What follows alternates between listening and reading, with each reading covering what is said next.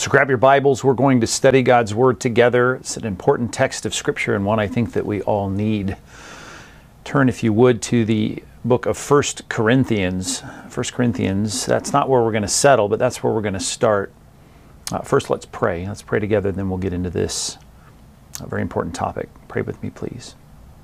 God, we ask for your wisdom to be given to us as we study your Word. Give us ears to hear, eyes to see the truth that you have to communicate to us today. In Jesus' name, amen. I want you to think back to the last time you saw a armored vehicle with guys coming out of the front of some retail establishment with those bags of money in their hands, with guns strapped to their hips, looking around carefully, very vigilant about trying to transport this money, because if they weren't vigilant and if they didn't have guns and if they put it into a Volkswagen Bug and not an armored vehicle, they would risk the threat of people getting it, seizing it, grabbing it, because people want money. They really want money, and they will do whatever it takes to get it. And if they're unscrupulous, they're certainly going to find ways to steal it from you if you let your guard down. The Bible says there's something far, far more valuable than money or things that money can buy. Proverbs chapter 8 verse 11 says it's to be valued far above jewels. It's to be valued more than anything you can desire here on this earth. It really is a key fundamental part of the Christian life that all of us should be pursuing, and we ought to make it our heart's desire to gather more of it. In a word, it is wisdom. God wants us to have it. God is the embodiment of it. In Christ we see wisdom on display, and we are to want this, desire it, and to go after it, to sell all we have to acquire it. Matter of fact, in the next chapter, in Proverbs chapter 9, it says the problem with people and wisdom is that it is crying out for someone just to take it. It's there for the taking. Wisdom is personified in Proverbs 9 in sending out the maidens to see if they can get more people just to get interested in taking some of it. But instead, they're chasing things that really don't matter. We need to be all about wisdom. And I know that we can think, well, those are those non-Christians out there. They're just so dumb. They're not looking at the truths of Scripture. They don't care about theology or God. But that's why I wanted you to turn to 1 Corinthians. I want to remind you from chapter 3 that we are, as people of God, probably exhorted more fundamentally than any other group of people to make sure that we are not just acquiring knowledge, but that we are gathering true wisdom. Wisdom, by the way, just by way of definition, is something that relates to the application of knowledge. It's the skill of living life. It's the ability to make wise and appropriate choices. It's the right way to go about doing what you do. It is conduct that is what it ought to be. It's the way that God designed life to be lived. That's wisdom. And here is Paul saying to this church in 1 Corinthians chapter 3, take a look at this in verse number 18, "Let no one deceive himself. If anyone among you thinks that he is wise in this age," I mean, if you are just reflecting what the world calls wisdom, worldly wisdom, that's false wisdom, it says, "Then let him become a fool, that he may become wise." We need to realize that we have to recognize the departure from this world and the way it thinks, the way it operates, so that we might be able to be the kinds of people that God would have us be, reflecting the attributes of divine and eternal wisdom that is bound up in God and displayed so clearly in Christ. Now look here at the beginning of this chapter, in 1 Corinthians chapter 3. He says that he couldn't even address these Christians in Corinth as spiritual people, as mature people, as people that were in sync and in connection with the God that they say that they love and worship.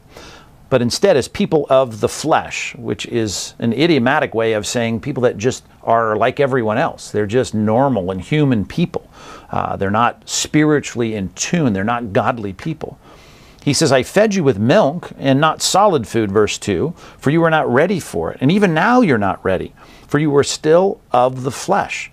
For while there is," now he starts to describe all these people that have all this knowledge, that were taught all this biblical truth. He says, "While there is jealousy and strife among you, are you not of the flesh and behaving only in a human way?" He talks so much about wisdom in the first chapter, recognizing that we are in need of understanding it and having it defined and living it out. And he cries out to the church and says, you need to know what it is, you need to acquire it, and you know that if you have the symptoms of things like strife and jealousy, then you don't have it. Whatever you've got, it is not divine wisdom. It's unfortunately just a reflection of human wisdom, which is characterized, by the way, by all of those things and many more that we're going to look at here today, and that is the strife and jealousy among human relationships. So take a look at the passage that we're going to settle into now, James chapter 3. Beginning in verse 13, we're going to look at verses 13 through 18, the bottom of this chapter.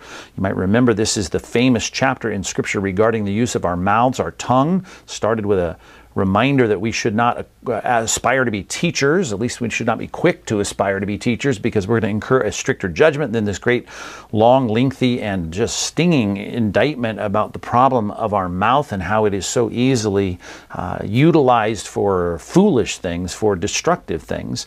And then he gets into, okay, you guys, who is wise and understanding among you? Come on, if you think you're wise, it ought to look like this and not that. So let's pick this passage up. James chapter 3, verses 13 through 18. I'll read it for you here. It says, who is wise and understanding among you? I mean, who would that be? Well, then by his good conduct, let him show his works in the meekness of wisdom. For if you have bitter jealousy and selfish ambition in your hearts, do not boast and be false to the truth, because that's certainly not biblical wisdom. Now, that's not the wisdom that comes down from above, verse 15. It is earthly, unspiritual, and demonic. Verse 16. For where jealousy and selfish ambition exist, well, then there's disorder and every vile practice. There will be disorder and every vile practice if that's what you see. The characteristic of the worldly kind of wisdom that results in what we saw in 1 Corinthians, jealousy, selfish ambition, rivalry, dissension. The wisdom that's from above, look at verse 17, but the wisdom that is from above is first pure, and then peaceable, gentle, open to reason, full of mercy and good fruits, impartial and sincere. Verse 18, and a harvest, it says, of righteousness is sown in peace by those who make peace. Let me give you 5 things for us to consider here today, beginning in verse number 13, just the first half, the rhetorical question, who is wise and understanding among you? A lot of people like to assume that they are. Certainly that's why they aspire to be teachers. And even if you don't want to be a formal teacher behind a lectern somewhere, you want people to agree with you. We want to be persuasive. We'd like to be influencers. We'd like to have people see it our way.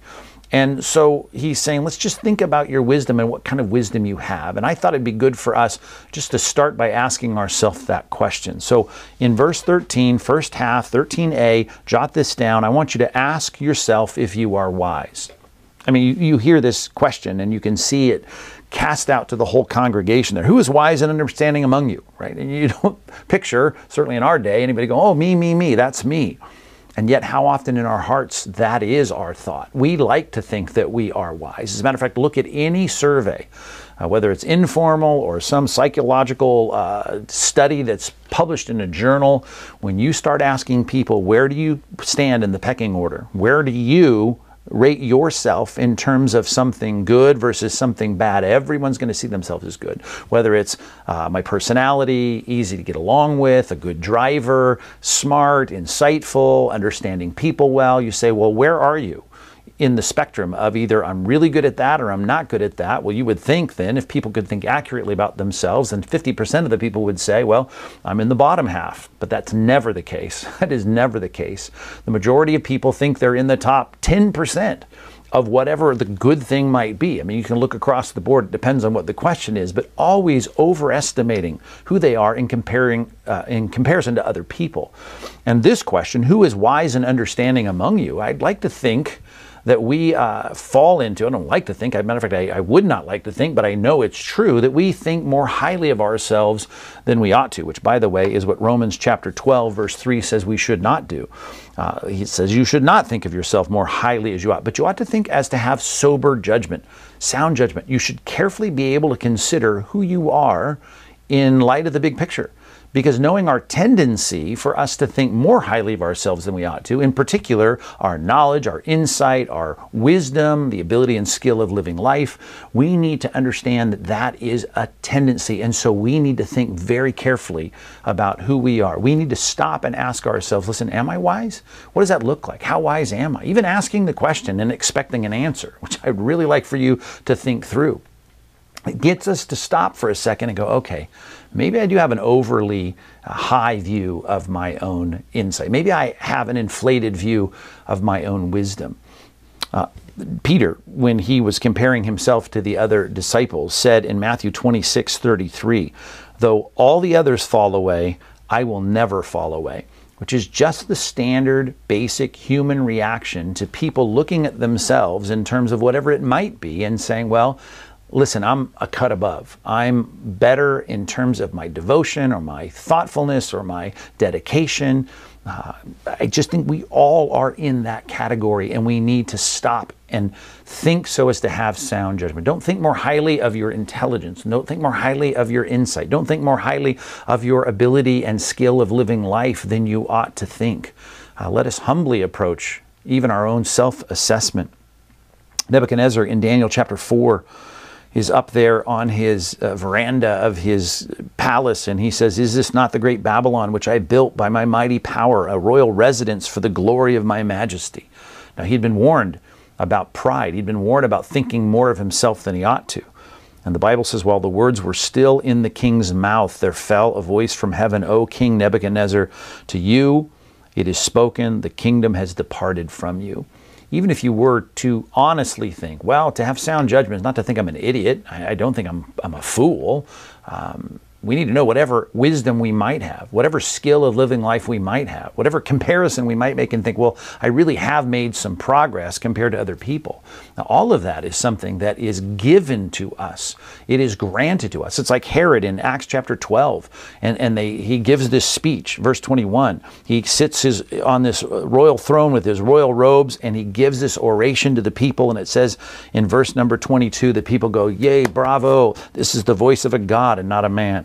And immediately, verse 23, the angel of the Lord struck him down because he did not give God the glory, and he was eaten by worms and breathed his last. That was the end of King Agrippa, Herod Agrippa, in this passage. Not Herod Agrippa II. He comes later in the book called Agrippa. But here's Herod Agrippa the first, and he is struck down in his pride because he does not give glory to God. We should be able to say with the Apostle Paul, I am what I am because of God's grace. And anything that I might have in terms of wisdom or insight or knowledge or understanding or skill in living life or a track record that shows a good trajectory of your spiritual life, we need to sit back and say it is all a gift. It's all granted to us. And in Corinth, they certainly needed that. In chapter 4, verse 7, he says, for who sees anything different in you? What do you have that you have not received? Even if there is some kind of comparison, you think, well, look at this. It's better. Right? It is more insightful. I've got something to say, and people should listen to me. He said, what do you have that you did not receive? And if you've received it, then why do you boast as if you had not received it? We can think we're so inherently smart, so inherently insightful, and we need to stop and recognize all of this is a gracious gift. The passage I quoted there earlier, 1 Corinthians 15:10, by the grace of God, even Paul, who had all of this wisdom from God, he said, I am what I am, and that grace toward me was not in vain. I was someone who tried to be a good steward of what God gave me, but it was always with the kind of humility that is here depicted in James chapter 3. So I just wanted to start with that first question, who is wise and understanding among you? And I want you to ask the question, not as you would answer it, in a group with, people around where you're going to have some false sense of humility, but in the quietness of your own heart. How wise do you think you are? I hope you recognize our need for growth. I hope you realize yourself in light of God's wisdom and humility that you should have, knowing that whatever advances you might have made in understanding life and understanding how to live the Christian life, all of that's been granted to you by God. Bottom of verse 13 and beginning of verse 14. He's going to contrast two kinds of wisdom, the wisdom of the world and the wisdom of God. And you see the contrast here in the middle of verse 13 and verse 14. He says, well, if there is wisdom and understanding, and you have some people that are that way, well, then that person, by his good conduct, should let him show his works. There's deeds, there's things that come out of that life in the meekness, right? And the gentleness, and the lowliness, and the humility of wisdom. But if you have bitter jealousy and selfish ambition in your hearts, and those are the people in the early church that would be running the big websites and having the blogs and the Twitter accounts, I mean, they're out there, but they're filled with bitter jealousy and selfish ambition. He says, don't boast and be false to the truth. I mean, don't advertise that as something godly. That's not wisdom. And we're going to get into that in more detail as the contrast begins. But if you're taking notes, jot this down. Number 2, you need to evaluate the effect of your wisdom. Let's put that in quotes. Whatever wisdom you have, let's evaluate the effect of it. And then we'll work backwards and say whether that's biblical wisdom, godly wisdom, or whether that's just a reflection of the world's wisdom. It's all about us being honest and seeing not am I wise, but what has my wisdom accomplished? 2 things here, just to contrast these subpoints. Does it leave behind peace? That good works in the meekness of wisdom, we're going to see that's the flavor and the tenor and tone of this whole passage. Prautos, it's a Greek word in this passage, the gentleness or the meekness, the courteousness, the humble, gentle, kind of unifying wisdom that the Bible is going to display throughout. And in this passage in particular, in verse 17, we need to see that that is what godly wisdom does. It brings in its wake, it has in its wake a kind of behavior, a good conduct that leaves behind a positive and good, peaceful effect. Turn to this one real quickly. Titus chapter 3, verse number 2. Titus chapter 3, verse number 2. Even if this one verse could just be, emblazoned on your mind as the standard of what it looks like to be a wise person. And that's knowing that the Apostle Paul does not in any way shy away from being assertive about what is true. The gospel, God, Christ, who we are as sinners, our need for sanctification, all those things are emphatic. Matter of fact, he tells Titus to preach with all authority and let no one disregard him. But this is not about the authority of reflecting true, clear biblical principles. It's about, even as Peter says in 2 Peter 3, the things that sometimes are difficult to understand, or the debatable issues of Romans chapter 14, that we don't have this kind of contentious attitude with our knowledge and our information, that knowledge that puffs up according to 1 Corinthians chapter 8. But he says here in verse 2, we should be, and this should be the kind of thing that you see happening, and this is the content that Titus is told to relay to his church. It says to speak evil of no one, to avoid quarreling, to be, here's our word, gentle, and to show perfect courtesy, kindness, that humility, that gentleness, perfect courtesy toward all people. Read that again. To speak evil of no one. Even right there should be massive conviction, right? To avoid quarreling, to be gentle, and to show perfect courtesy toward all people. Now, that is a remarkable, challenging passage, but I want you to look at the verse that's right in front of it, because here's the immediate context. As Paul tells Titus, the pastor in Crete, I want you to talk to these people that are in a kind of a broad shoulder, tough kind of the Bronx context, if you will, of the church in Crete, right? They're lazy, gluttons, brutes, the things that you read about in chapter 1. And he says, yeah, they need to be sharply rebuked for that. But in this tough, callous kind of culture, he says, when it comes to your preaching to those Christians in that culture, it says, remind them to be submissive to rulers and authorities. These are the non-Christian rulers and authorities, of course.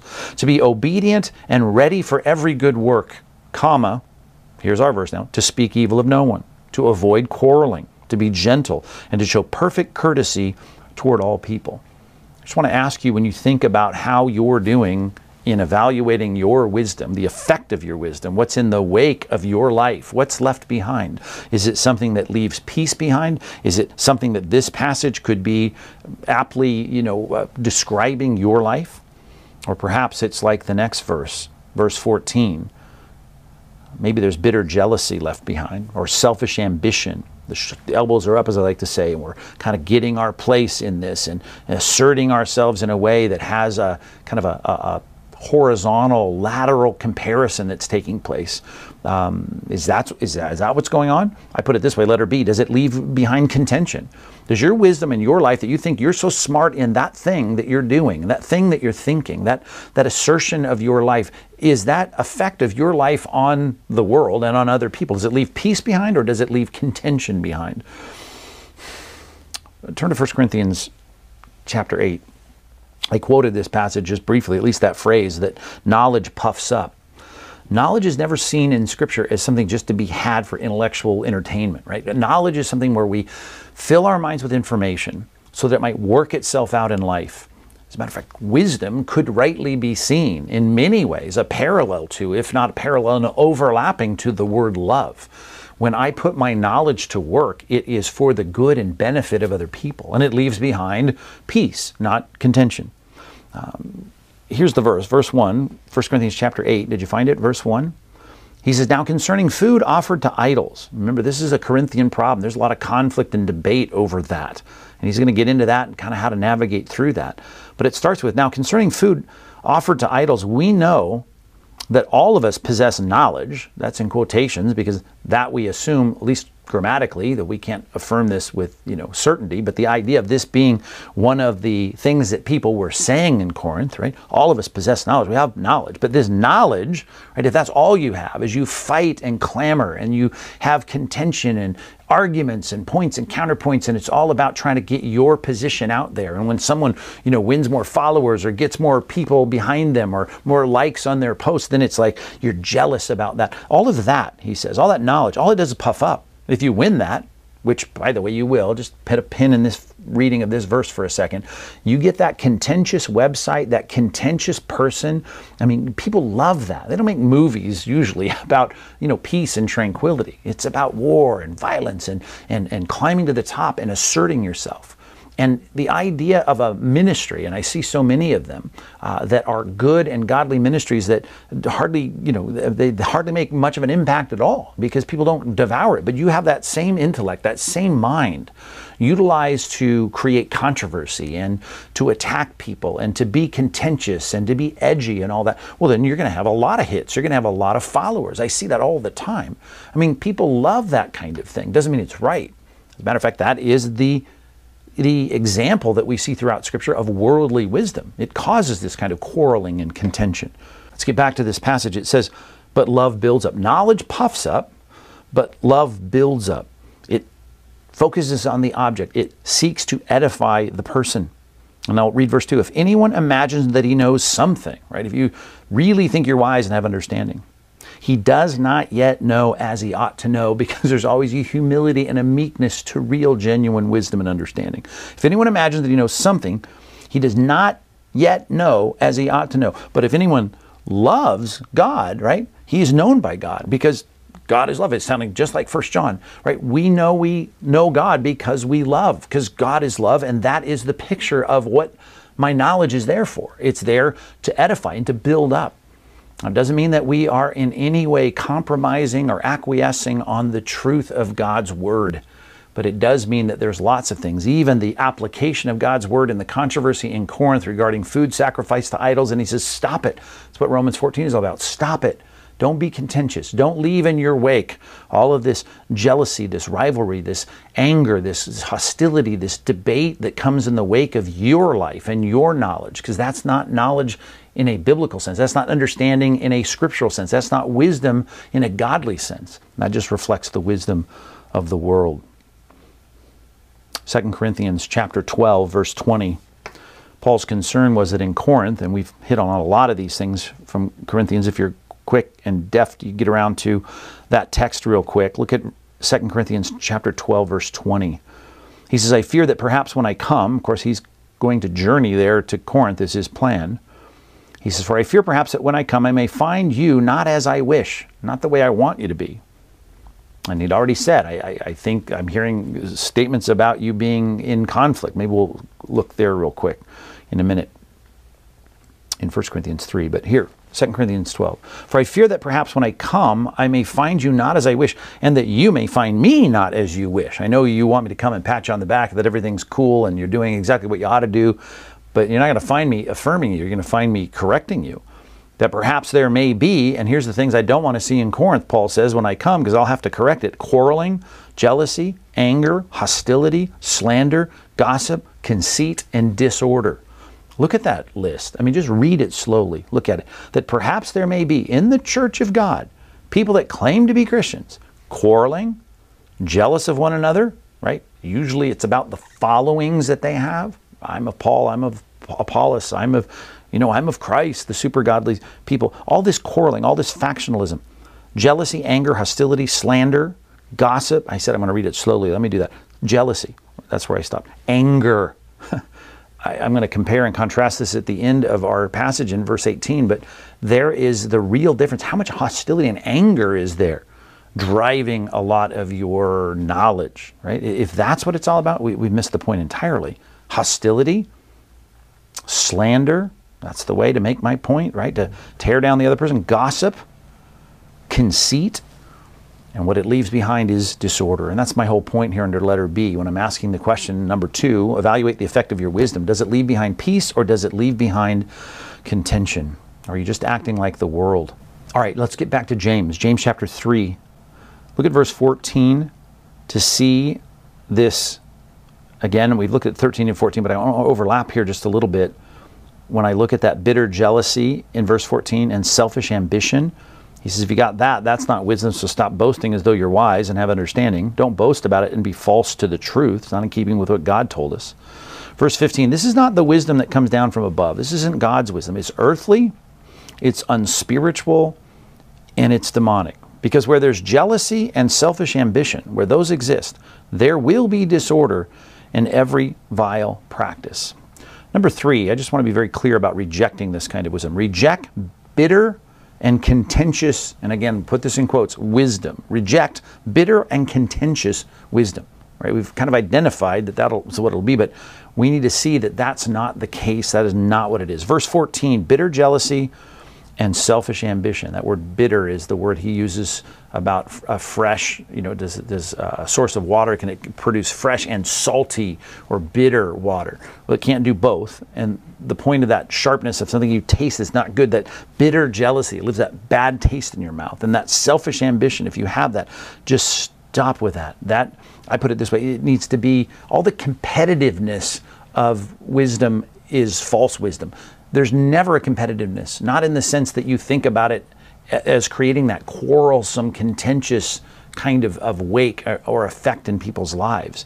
So see that competitiveness is false wisdom. That picture of wanting to advance, and more can be said, but let's move on. In the next verse, it says it's earthly and unspiritual. I want to take those two together. It's earthly, earthbound, and unspiritual. It doesn't think about either in the long term, the next life, beyond this life, and it doesn't think in terms of the depth of who we are even as people, born again, caring about things that matter the most.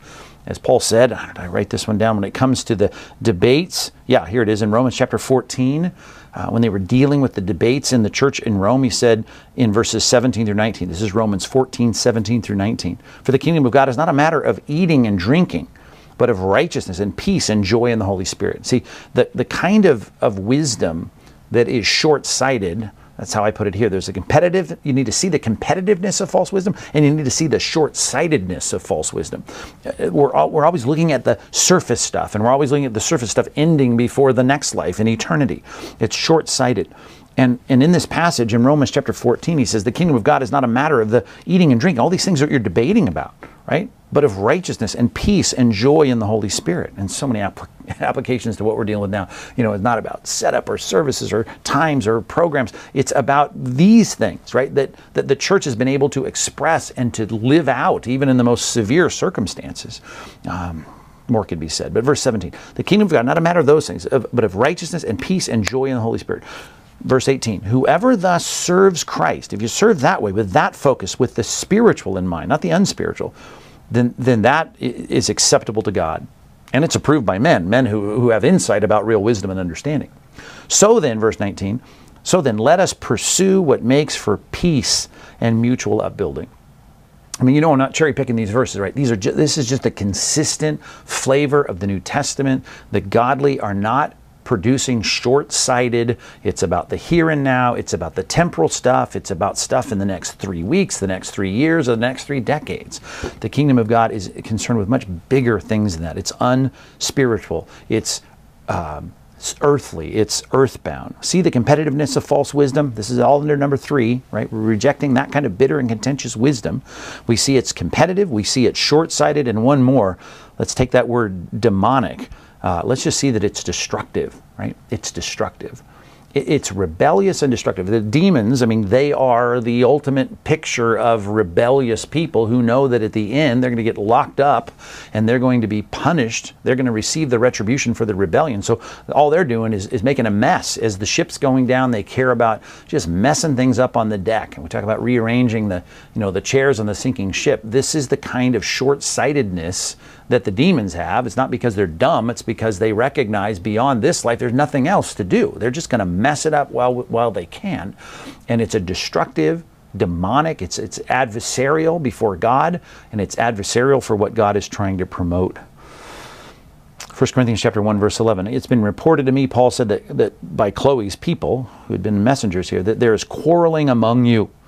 And then he starts to unpack that later in the book, chapter 6, verse 6. You've got people so ingrained in conflict that they're going to other people to try and have this arbitrated, right? They're going to law against their brother. And they do that before unbelievers, these arbiters and mediators and these judicial magistrates. They're non-Christians. He says to have lawsuits, verse 7, 1 Corinthians 6, 7, at all with one another is already a defeat for you. Why not rather suffer wrong? Why not be defrauded? Why not, as he says in Romans 14, give up eating meat forever, right? Drinking wine forever. Really, what is the deal? It should be about joy and righteousness and holiness in the Spirit. These are the kinds of things that matter. That's what wisdom is about. Wisdom sees beyond the temporal experience of this life, and wisdom sees beyond the earthly things here. It looks to the depths of the important things that go beyond surface practices. You got to see that. I wish I could go further, but let me add another verse. As long as we're talking about wisdom here, 1 Timothy chapter 6, verse 20. Paul said in verse 20 to Timothy, this pastor in Ephesus, he says, guard the deposit entrusted to you and avoid irreverent babble and the contradictions of what is falsely called knowledge. The battle throughout Scripture is that you've got to see that some information in your mind that's debated through very slick rhetoric or some kind of persuasive presentation, that is not knowledge necessarily. It's not real biblical knowledge and understanding, and certainly wisdom. It's not wisdom, right? Because it results in stuff like babble and contradictions. It's about what Jesus said we should not see named among us. It's the thing that Paul said that leaders should not be known for, being the debaters and the fighters and the quarrelers. We had to learn to be able to even change the people around us without that quarrelsome. We had to be able to correct those in opposition with gentleness, to quote Paul again to Timothy. So, what did I call it? Reject bitter and contentious wisdom. Here's what we're supposed to pursue, okay? This is the meat of it right here, verses 17 and 18. But the wisdom that is from above is first pure, then peaceable, gentle, open to reason, full of mercy and good fruits, full of mercy and full of good fruits, impartial and sincere, right? And then verse 18, we'll read that in a minute, but that list right there really is a good place in your small groups and even in your devotional kind of processing this, ingesting this message and mulling this over. This is a great list for you to unpack. I put it this way, the heading on this, number 4, you need to pursue the peaceful wisdom of God. If we're rejecting and getting rid of in our lives this bitter and contentious wisdom, well, then the wisdom we're looking for is the peaceful wisdom of God. I know this is a bit redundant, but let's get into the details here. Letter A, I mean, just list them. This is not any ingenious unpacking or exposition of the text, but let's at least just put them down on your notes. It says it's first pure, right? Pure, it's holy. That's the root of this word. It does what is right. It's about doing the good thing. It's about being innocent of wrongdoing. And a lot of people will, even in the name of biblical knowledge and understanding, they will resort to things that are not biblically allowed. If the means and methods of you promoting what you think is biblical and right is unbiblical, then the means, right, are going to show that the way and the point and even what you're promoting, right, is flawed in some way. So it's got to be pure. It's got to be right. Secondly, it's got to be peaceable, which is really the echo of the whole tenor of this text. It's peaceful. It doesn't cause contention. It's not about quarreling. It's not about infighting. It pulls people together. It creates that harmonious relationship among the people of God. Letter C, third thing, it is gentle. Right? Jesus spoke of that. We'll talk about that in a second. But God is patient. He's kind. He's gentle in that sense. And we should be too. We've got to be tolerant. We've got to be accepting, just as Paul called the Corinthians to act that way as they had differing opinions. And so Paul did not only to the Corinthians, but to the Romans, and even the Galatians, as he dealt with doctrinal error. Still, the point of them being unified and having that sense of peace is going to happen when they approach their knowledge and express their knowledge with gentleness. Letter D, it's open to reason. Flexible, right? Able to be persuaded, teachable, willing to change.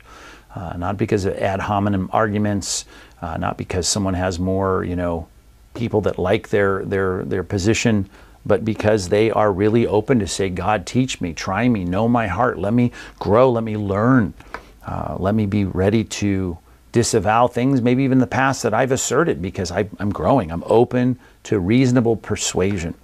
I mean, really open to that. And that's a great place to start. Would I change my position on whatever it is that I'm all hopped up about? Would I change my position? Am I open to reason? Full of mercy, right? Even when I see that there's been some wrong done to me, am I vindictive, right? When there's been conflict, am I willing to forgive and let it go, or do I hold grudges? Mercy. Mercy is not giving people all they deserve, what you might rightly think they deserve based on the conflict you've had. Letter F, it's full of good fruits. The outcome, as we've said, that wake of what's left behind, the wisdom in your life ought to be things that are good, they're right, they're wholesome, they're biblical, they're appropriate. They're the kinds of things you'd want to see in the lives of your children or your beloved friends. Those are the things you want to see happen to even the casual acquaintance that you have a discussion with in the church of Christ and even outside the church. Full of good fruits. It's impartial.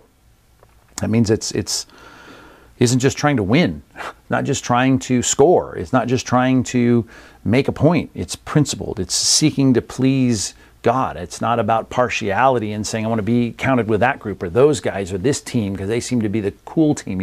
It's about being truly impartial and saying I just want this to please God.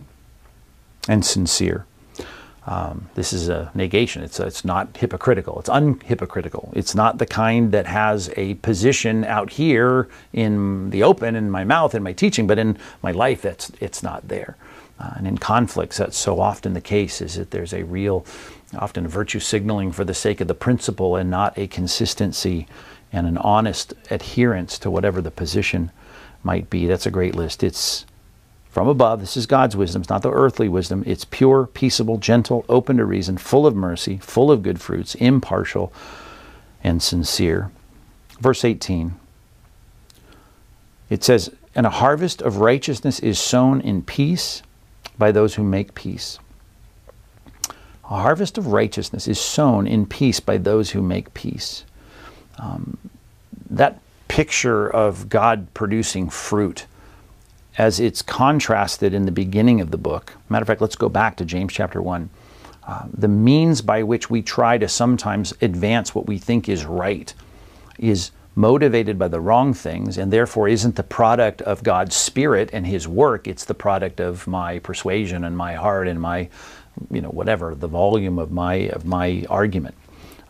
He puts it this way in verse 19, James 1, 19 and 20. Know this, my beloved brothers, let every person be quick to hear, slow to speak, and slow to anger. For the anger of man does not produce the righteousness of God. It doesn't bring the fruit of the righteousness of God. Our passage says this whole section about wisdom is what does produce a harvest of righteousness. And it's about peaceable people. It's about people that are bringing that harmonious wake of good that comes in the train of what they do. It's the effect that is brought because people are seeking to make peace and are peaceable people, as opposed to anger, And you can just compare those two. And you can know, as Galatians says, that the works of the flesh are evident, and the works of the flesh are going to include anger, even as it says there in Galatians 5, the outburst of anger. And so we realize that one is of the flesh, and that anger that motivates so much of the contention in the churches in Corinth, in Rome, and sadly sometimes at Compass Bible Church. It comes not from God's work. It's not coming from Him. It's coming from us. It's coming from our flesh. And therefore it is a reflection of the world, because as Paul said to the Corinthians, you're just acting like the rest of the world, like mere people, fighting and quarreling and debating and arguing. And those are the kinds of things that are not the promotion or the outworking of, the product of, the harvest of the Spirit in our lives. I put it this way, and this is how James started. We need to seek God's wisdom from God. Seek God's wisdom from God. And that may sound so painfully obvious, but think that through. How often we try to do this without knowing that there has to be an organic connection with God producing this in us. It's not a natural thing.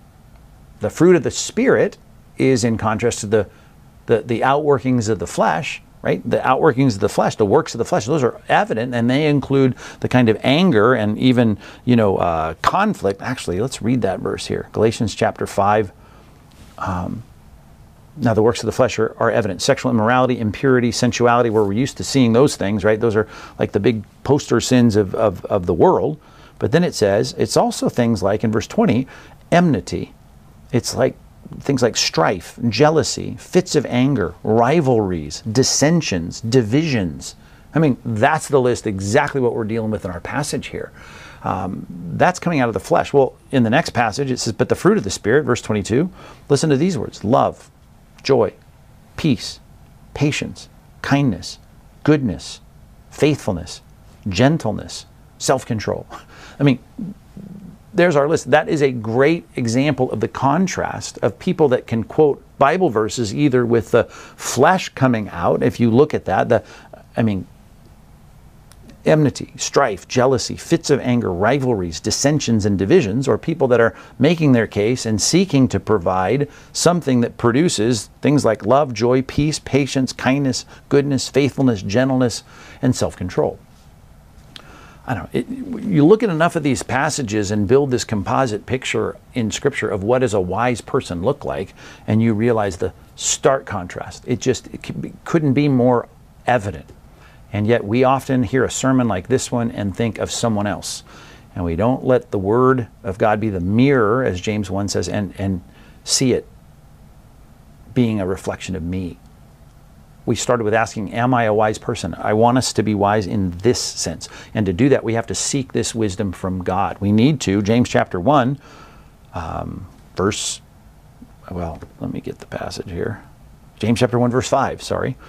If any of you lacks wisdom, which of course most people think they don't, they think they're wise in understanding until you define what it is, and you think, oh man, I do lack that. And hopefully at this juncture in the sermon you say, I need it. Well, then let him ask of God, because God gives it generously to all without reproach. Proverbs chapter 9, right? It's God's trying to give it away. He's not guarding it in a fortress. It's here. Just have it. It's going to be counterintuitive. It's not going to be like the world. It's going to not allow you to vent the way that you would vent in a normal situation if you were a secular talk show host. No, you're a Christian. This is different. There's self-control involved. But the effect and the delivery, love, joy, peace, patience, kindness, goodness, gentleness, self-control, these are the kinds of things that come out through the person that is asking God to provide it. We think of that passage in Kings we read not too long ago in our daily Bible reading of a request. I love the way it's put. And this request pleased the Lord, or it's quoted this way, and it pleased the Lord that he had asked for this. Like Solomon had asked for what? I need wisdom and understanding. I need to know how to govern these people. I need to know how to put things to work. I mean, God, obviously Solomon was already at that point clearly a bright person as a young leader, and yet he needed that wisdom to know how to apply, how to respond, how to put that knowledge to work. Because knowledge by itself make you proud, it'll puff you up. But real wisdom from God, love is going to edify people. All right. I mentioned the description of Christ being gentle. Of course, he could tip over tables in the temple. when there was an issue of egregious blasphemy going on, which is what was going on in these people turning the Temple Mount into a place of trying to make a buck. But he could say this with complete integrity because people could see this in his leadership and in his knowledge. He says this in Matthew 11:29 and 30. He says, "Take my yoke upon you. Learn from me, for I am gentle and lowly in heart, and you'll find rest for your souls." Talk about that. I talk about a wake. I keep using that word, but like a boat, and it leaves that wake behind it, right? That picture of what does Christ leave behind? He leaves behind a restful, peaceful, harmonious kind of effect from his ministry, because in his own heart, he is gentle and lowly in heart. My yoke is easy and my burden is light. I hope that your effect is what it ought to be.